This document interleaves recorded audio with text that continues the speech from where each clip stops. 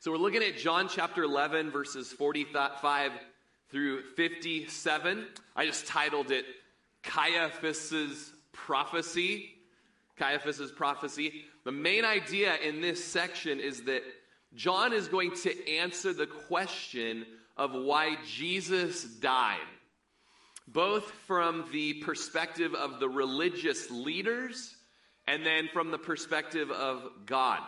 We're going to see from verses 45 through 50 that the death of Jesus was politically expedient, okay? It was politically necessary.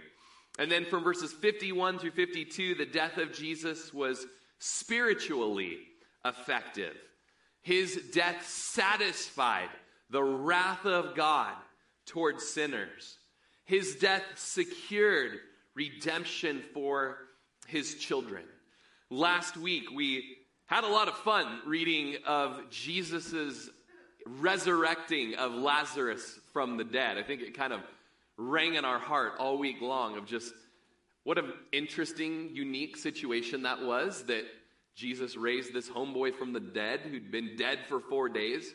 My grandmother-in-law is on the threshold of eternity right now. Lindsay's grandma probably will pass away in the next day or so, and she's been struggling with Alzheimer's for quite a while and has had a brain bleed this week. And so we were talking about Lazarus and how that just points to us to the resurrection of Jesus and the resurrection of all of us, that we have the hope of resurrecting from the dead. And my mother-in-law reminded me of the King James version of when Jesus is like, all right, crack open the tomb, and let's bring Lazarus out.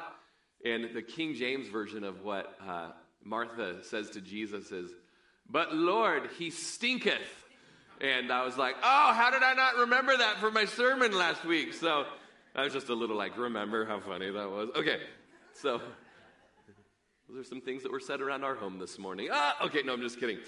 But how incredible that Lazarus's 4 days of death, that he dead, like he totally dead, but not with Jesus. Like there's nothing too hard for him that he can't just full on raise a guy up from stone cold death.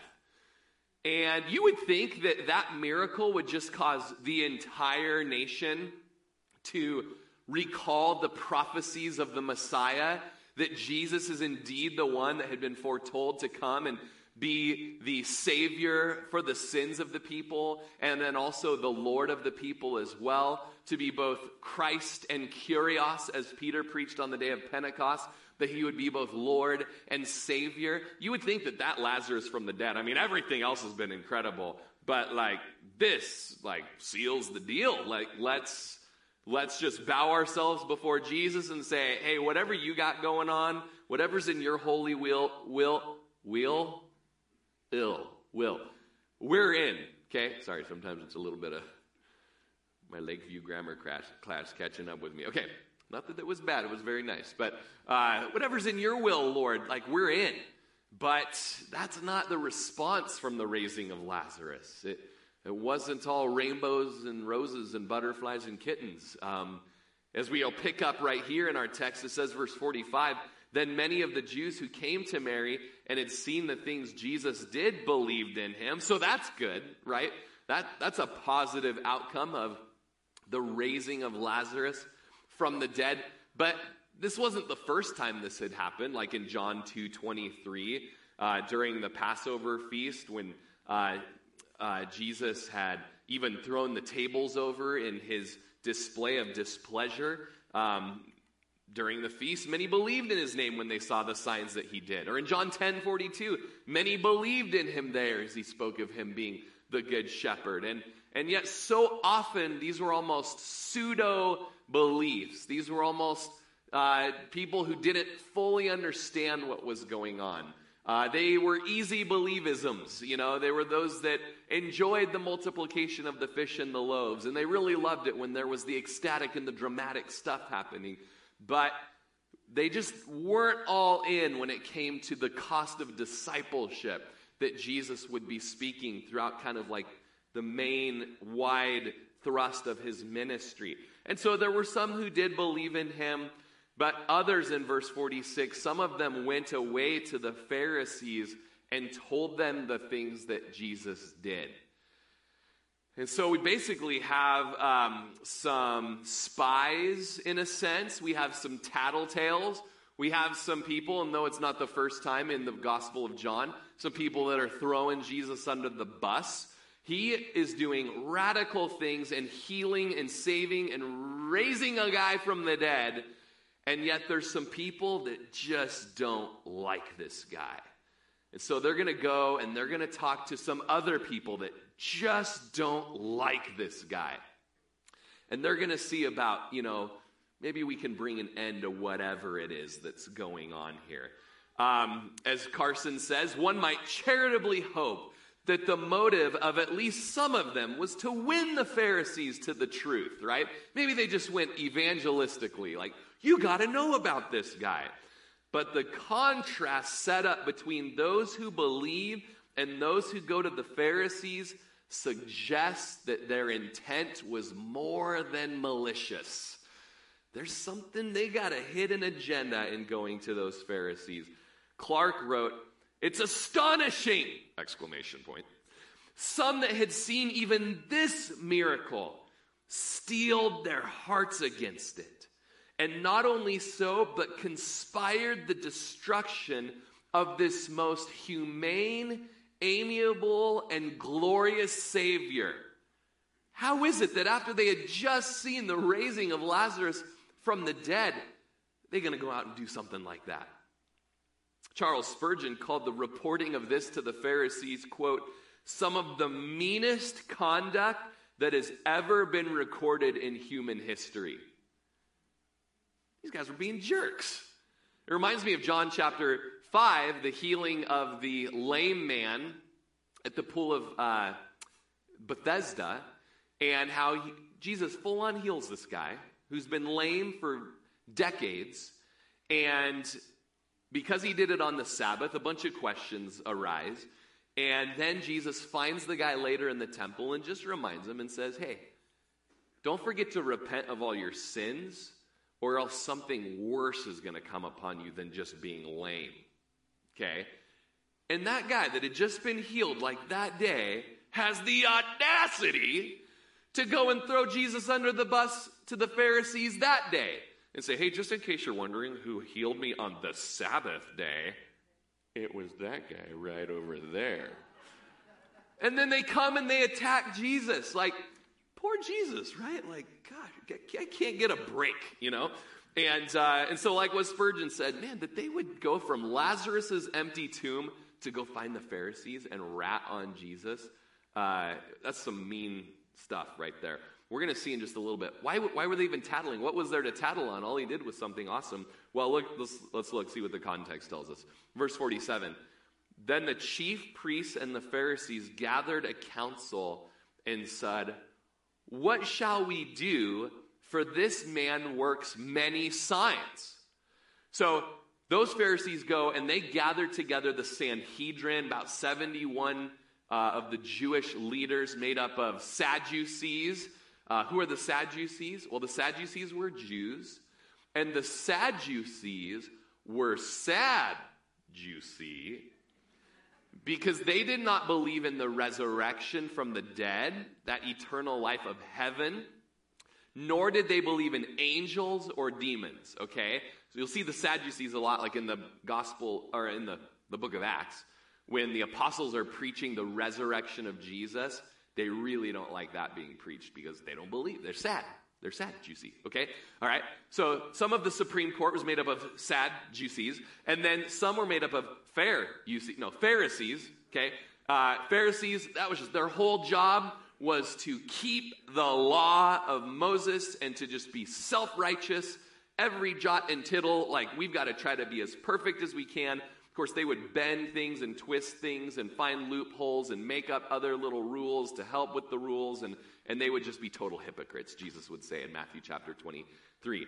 So there would be about 71 of these Jews that made up the Supreme Court of Israel. They were set up underneath the Roman authority, so they were just, nearly a puppet authority underneath the Roman government who was over Judea at that time. And so this Sanhedrin, the Supreme Court of the Jewish nation is all called together with the priests and the leading priestly families, and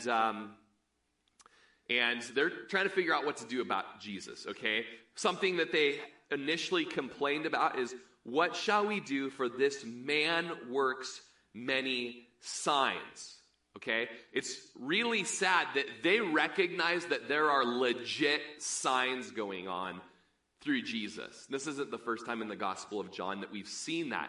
They recognize this guy is doing some real stuff, that a notable miracle has occurred we cannot deny.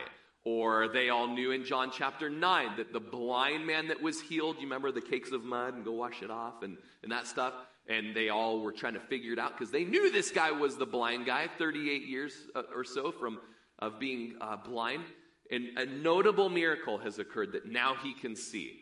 And so they knew a miracle had happened, but they just didn't like who it happened through. You know, there's a little bit of jealousy, you know. There's a little bit of threatening happening. There's a lot bit of threatening happening. This guy's coming in on the scene, and we're going to see in just a minute. Well, let me just go ahead and get to it.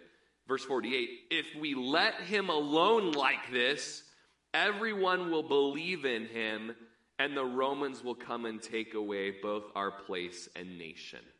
So these are the Jewish leaders of the nation that know that miracles are happening, that know that he's fulfilling messianic prophecies from the Old Testament.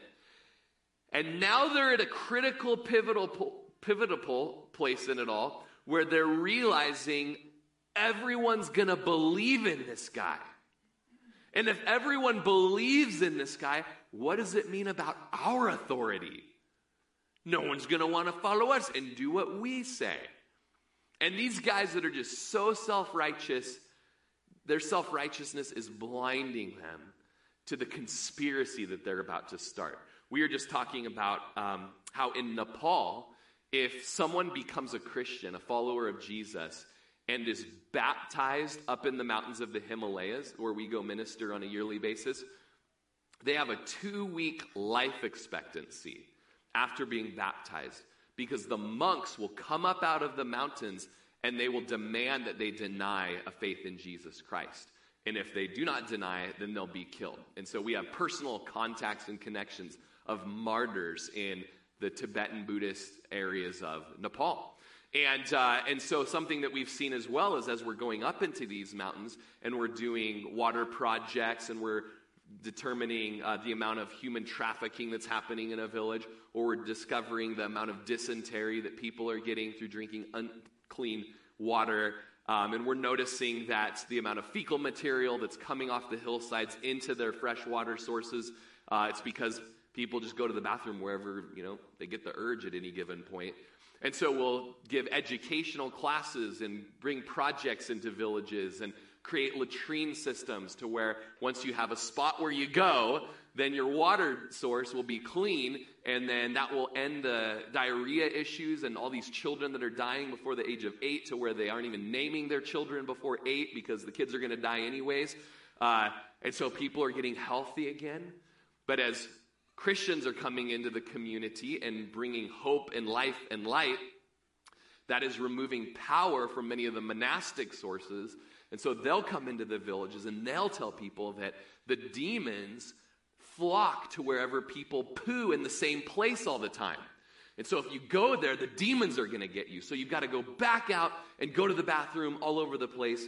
And so no one will use these brand new latrines that are made there, okay? So it's a similar thing, just wherever there's religiosity and power that comes through it, whenever there's a threatening to that power, it doesn't matter who it is or the benefit that they're bringing to the people, we've got to end it, okay? And nowhere was this seen more prominently and profoundly than in the ministry of Jesus to the people of Israel. Okay, so they're seeing, here's a guy that's casting out demons, healing the lepers, healing the women with the issues of blood, healing the blind people, just on a multitude of scales. There's just radical stuff happening. And you know what? There's no denying it, but people are going to start believing him. And if they do, then they're not going to be following us. And if they're not following us, there's not going to be a reason for the Romans to keep us around. And so they begin to take it personally. We're not going to be needed. Our temple's not going to be needed. And so we've got to do something about this guy. There's a special hardness of heart that's happening to these men as they're having this meeting, because they are the guys that ought to know better. They are the guys that have memorized the scriptures from birth. These are the guys that know the messianic prophecies. But they have hardened their heart so that it doesn't matter if it is a confrontation to my pride and my self-righteousness and my prestige and my status in a community. I don't care what it is. I'm not going to humble myself and declare Jesus to be Lord. Does that seem so far off? Or is that something that we see today still? Is it something that we see in ourselves? Certainly. Is it something that we see in some of the bureaucracy around us? Certainly. Is it something that we see, in our local and regional government? Certainly. Okay? And so it's no surprise that it happened back then, and in the case with Jesus and these religious Jews. It was David Guzik that says the Jews' opposition changed. First, they opposed Jesus because they weren't convinced he was the Messiah. Now they oppose Jesus because they were convinced that he was the Messiah. They admitted the miracles, but look how they treated the miracle worker. They denied him, they opposed him, and they were afraid of his influence over the people. And so Psalm chapter 2, verse 2 is being fulfilled right now, where the prophet said, "The kings of the earth set themselves, and the rulers take counsel together against the Lord and against his anointed, saying, let us break their bonds in pieces and cast their cords from us." So Psalm chapter 2 is actually being fulfilled right here, where the rulers and the leaders are conspiring together about how to deal away with this inconvenient Lord and his inconvenient Christ.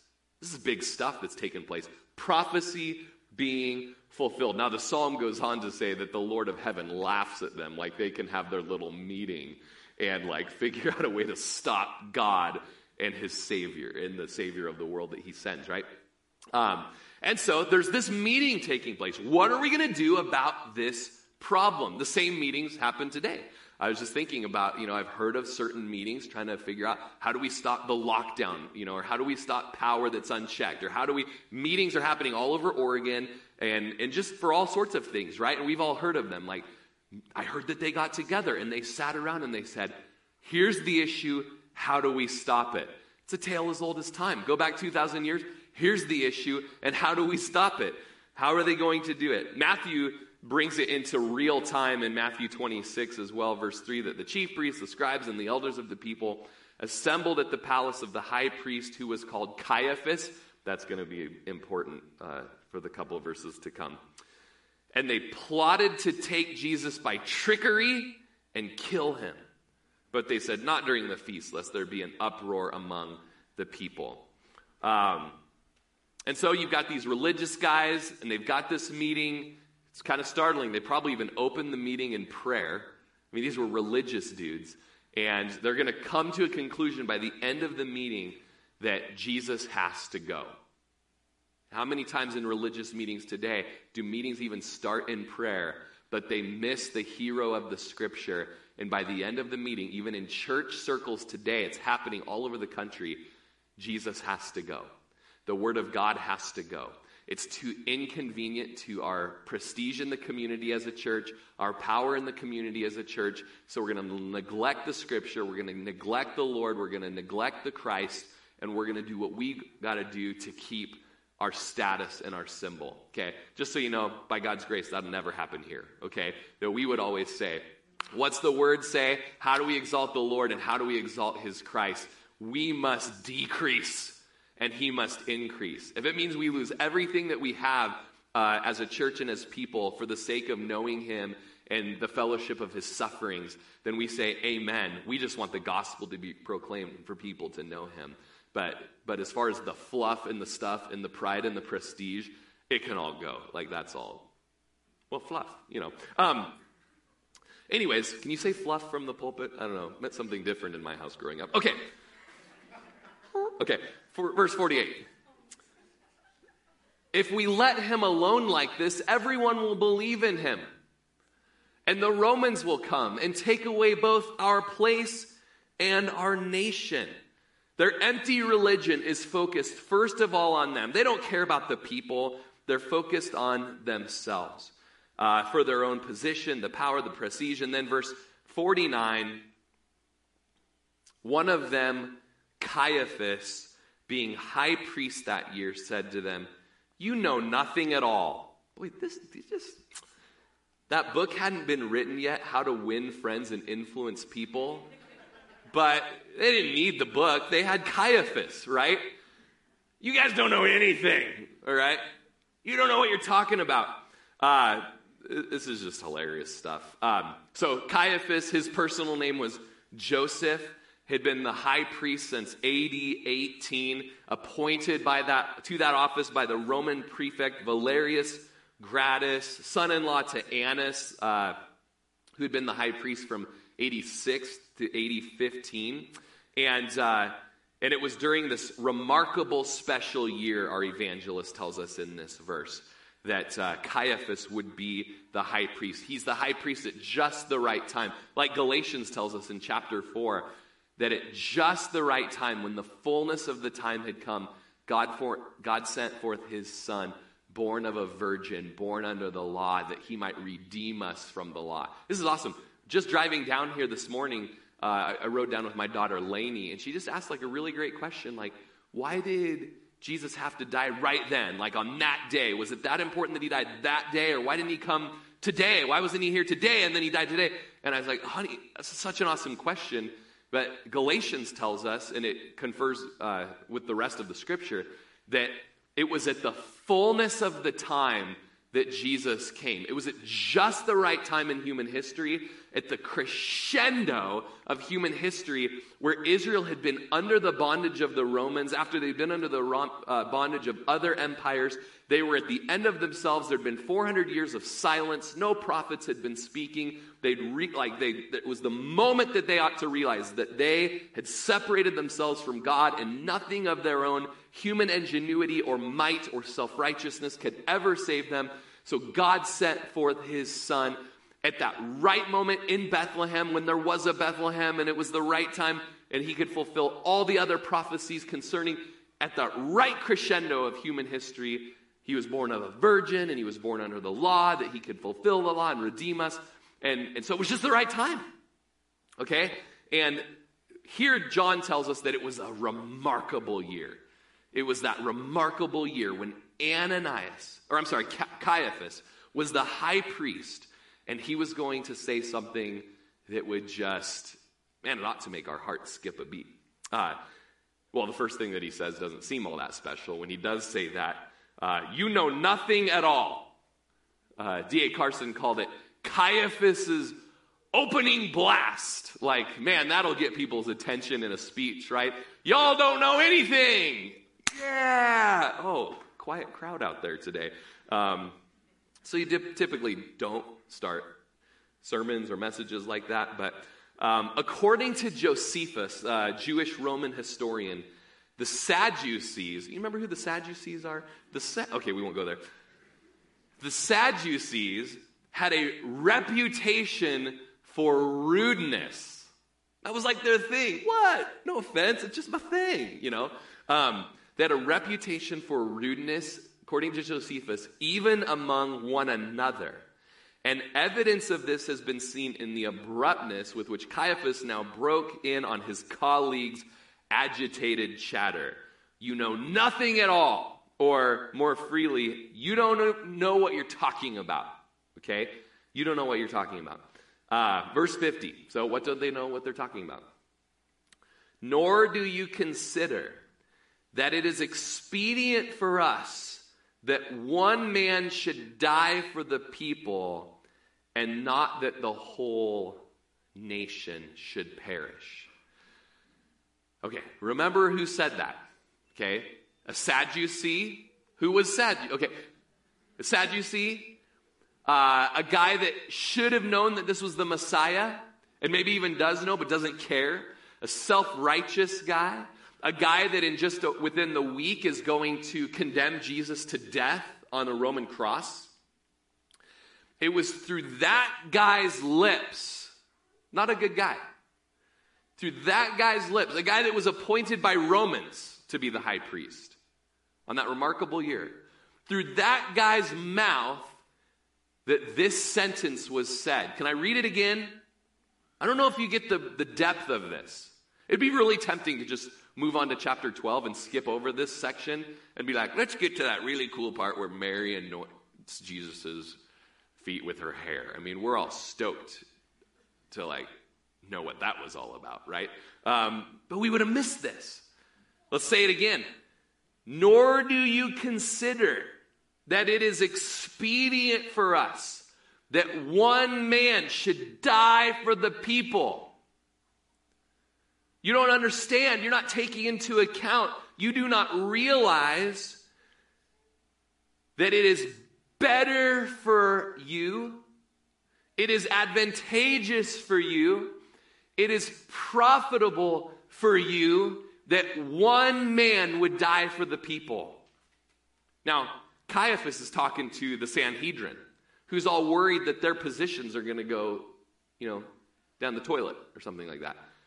He's telling them, you guys got to know as the Sanhedrin, it would be better for you if one guy died so that you guys could keep your jobs and keep your position.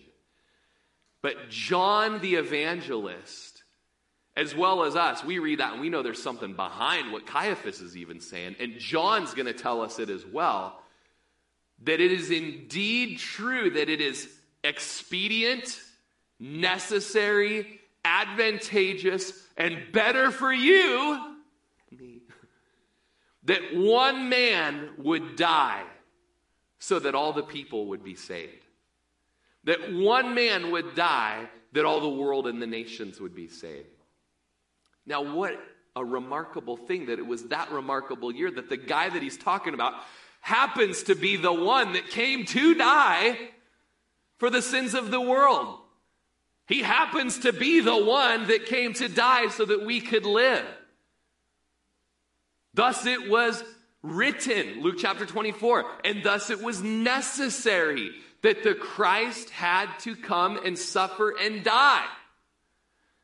That forgiveness and remission of sins and repentance could be preached through all Judea and to the uttermost parts of the world. I mean, what are the odds that Caiaphas would say that this year, this remarkable year, and the guy that's the problem is the guy that it was already written that he would die for everybody to be saved? This is incredible stuff.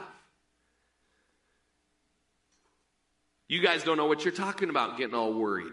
We've got a scapegoat right here. You guys need to consider this. The word consider, Leon Morris says, is a word used for reckoning up of accounts and the like. He's saying that they cannot even calculate, cannot even work it out, that such and such a course of action is the expedient one. But as the high priest, somehow, he's figuring it out that this is our way out. He just doesn't know that he's missing the mark of the way out that it could even be for him. Carson, Jesus must die for the people. For the people. The Greek word hyper-tau lau. He's using sacrificial language here. He doesn't even know that he's using it in a Christian sense. That one man must die for the people. It takes us back to the sacrificial system of the temple, the day of Pentecost, or rather the day of Passover. Okay, we just celebrated it. The day of Passover, right? We all know the day of Passover, the lamb was slaughtered so that anyone who took that pure and spotless lamb and put the blood on the doorpost of the house, that the angel of death would pass over Egypt. And anyone who had the blood of the lamb over the doorpost over their house would be saved from the angel of death, and their firstborn child would not die. So all of Israel slaughtered the Passover lamb, put the blood over their house, and that blood secured their safety from the wrath of God. The pagan Egyptians did not slaughter the lamb, did not have the blood covering their house, and their firstborn sons all died all across Egypt. It's a picture of the gospel. Jesus is our Passover lamb who was slaughtered for us. And we remember it every year, and more than once a year, of course, that anyone who has the blood of the Lamb of Jesus over the doorposts of their heart, I like to say, will not perish, will not suffer the wrath, will not die, but have everlasting life. But there was another sacrifice that happened on the Day of Atonement. On the Day of Atonement, there would be 2 lambs that would be brought to the high priest. One was called the scapegoat. Maybe you've heard that phrase before. The high priest would set his hand upon that lamb's head, that scapegoat, and he would confess his sins and the sins of the people. And then he would send that goat out into the wilderness where it lived a long and happy and full life and had many goat children. I bet he gets over the little crest of the hill and it was like, bam! Then a little thing of smoke. But I'm just kidding. I'm sorry, man, some goat people in the room today. They're like, can't even believe you think of a goat like that. Okay, all right. Now, the goat that was released, that scapegoat, it's been said was a picture of expiation, which speaks of the removing or the covering of sin. Sin being removed or sin being covered. But there were 2 lambs, one for the covering of sin or the removing of sin, and then another that was slaughtered on the Day of Atonement, which was killed for the propitiation for sin. Propitiation. You guys got that word, right? Propitiation.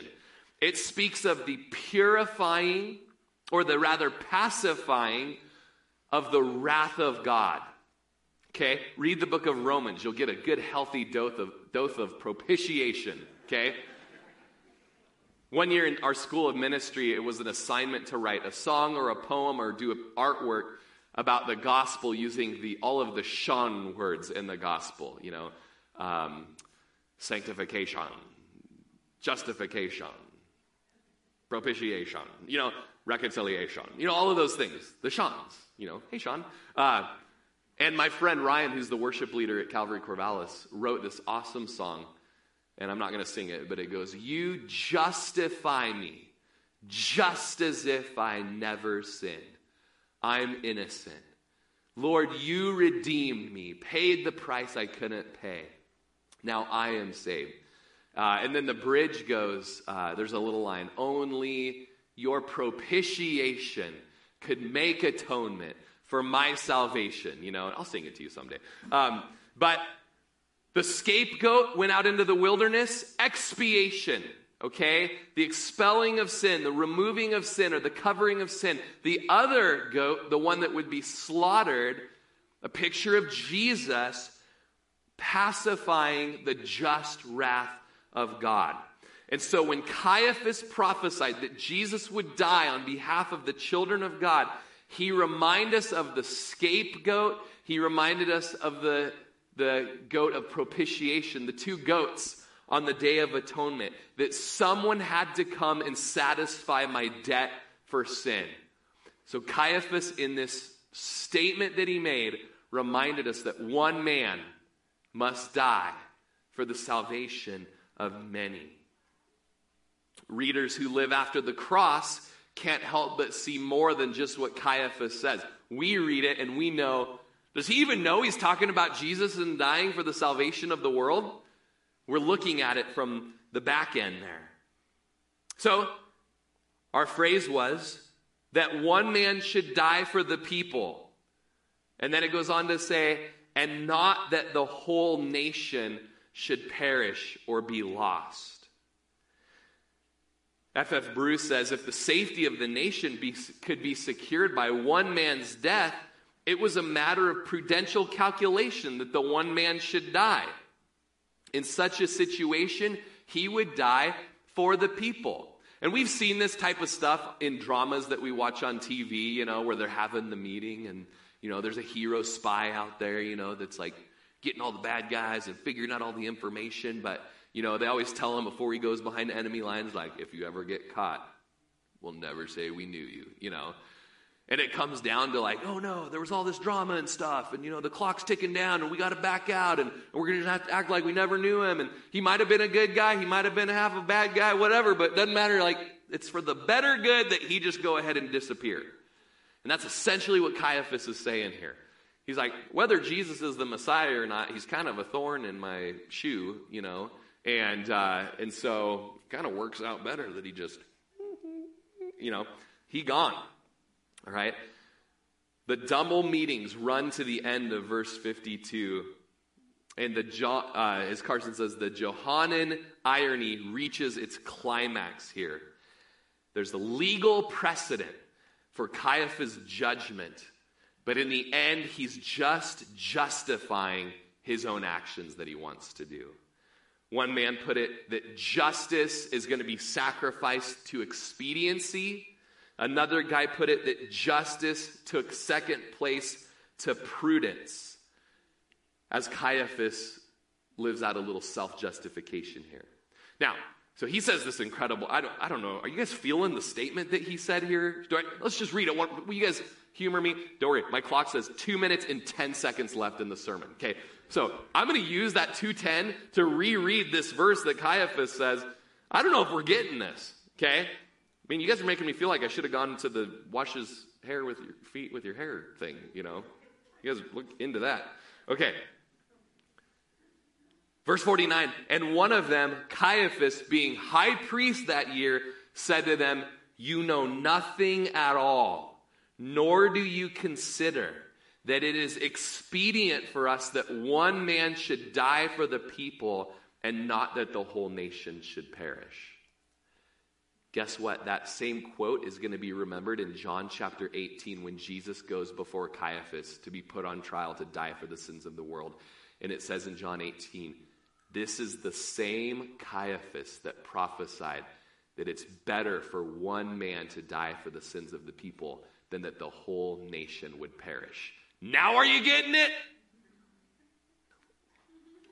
No, I get it. You're getting it. Being hard on you guys today. Like, dude, I had a hard night. You don't even know what I went through. Okay, verse 51. This is kind of interesting. John kind of gives a little commentary here. What's going on in Caiaphas? It says, now this he did not say on his own authority, but being high priest that year, he prophesied that Jesus would die for the nation. He doesn't even know what he's saying. He's saying it, but he don't know he's saying it, okay? Even a broke clock is right twice a day, right? Trapp said, wholesome sugar may be found in a poisonous cane. Some of you get that better than right clock, right twice a day. A precious stone is found in a toad's head. I don't know. Anybody here know what that's talking about? No? Any toad people around here? Got goat people, but no toad people. Okay. Or, even a blind man can have a flaming torch in his hand. Okay? So, okay, anyways.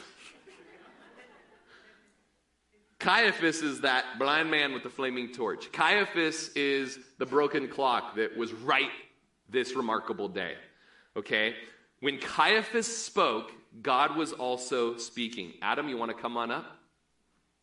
My thing went off. Okay. When Caiaphas spoke, God was also speaking, even if they weren't saying the same things. Okay? The high priest may not have intended to use language that could be interpreted in this sacrificial sense, but his words could very well mean that Jesus was devoted to death as the scapegoat, as an offering for sin to ward off disaster for the people. Both Caiaphas and John understand that Jesus' death will be substitutionary.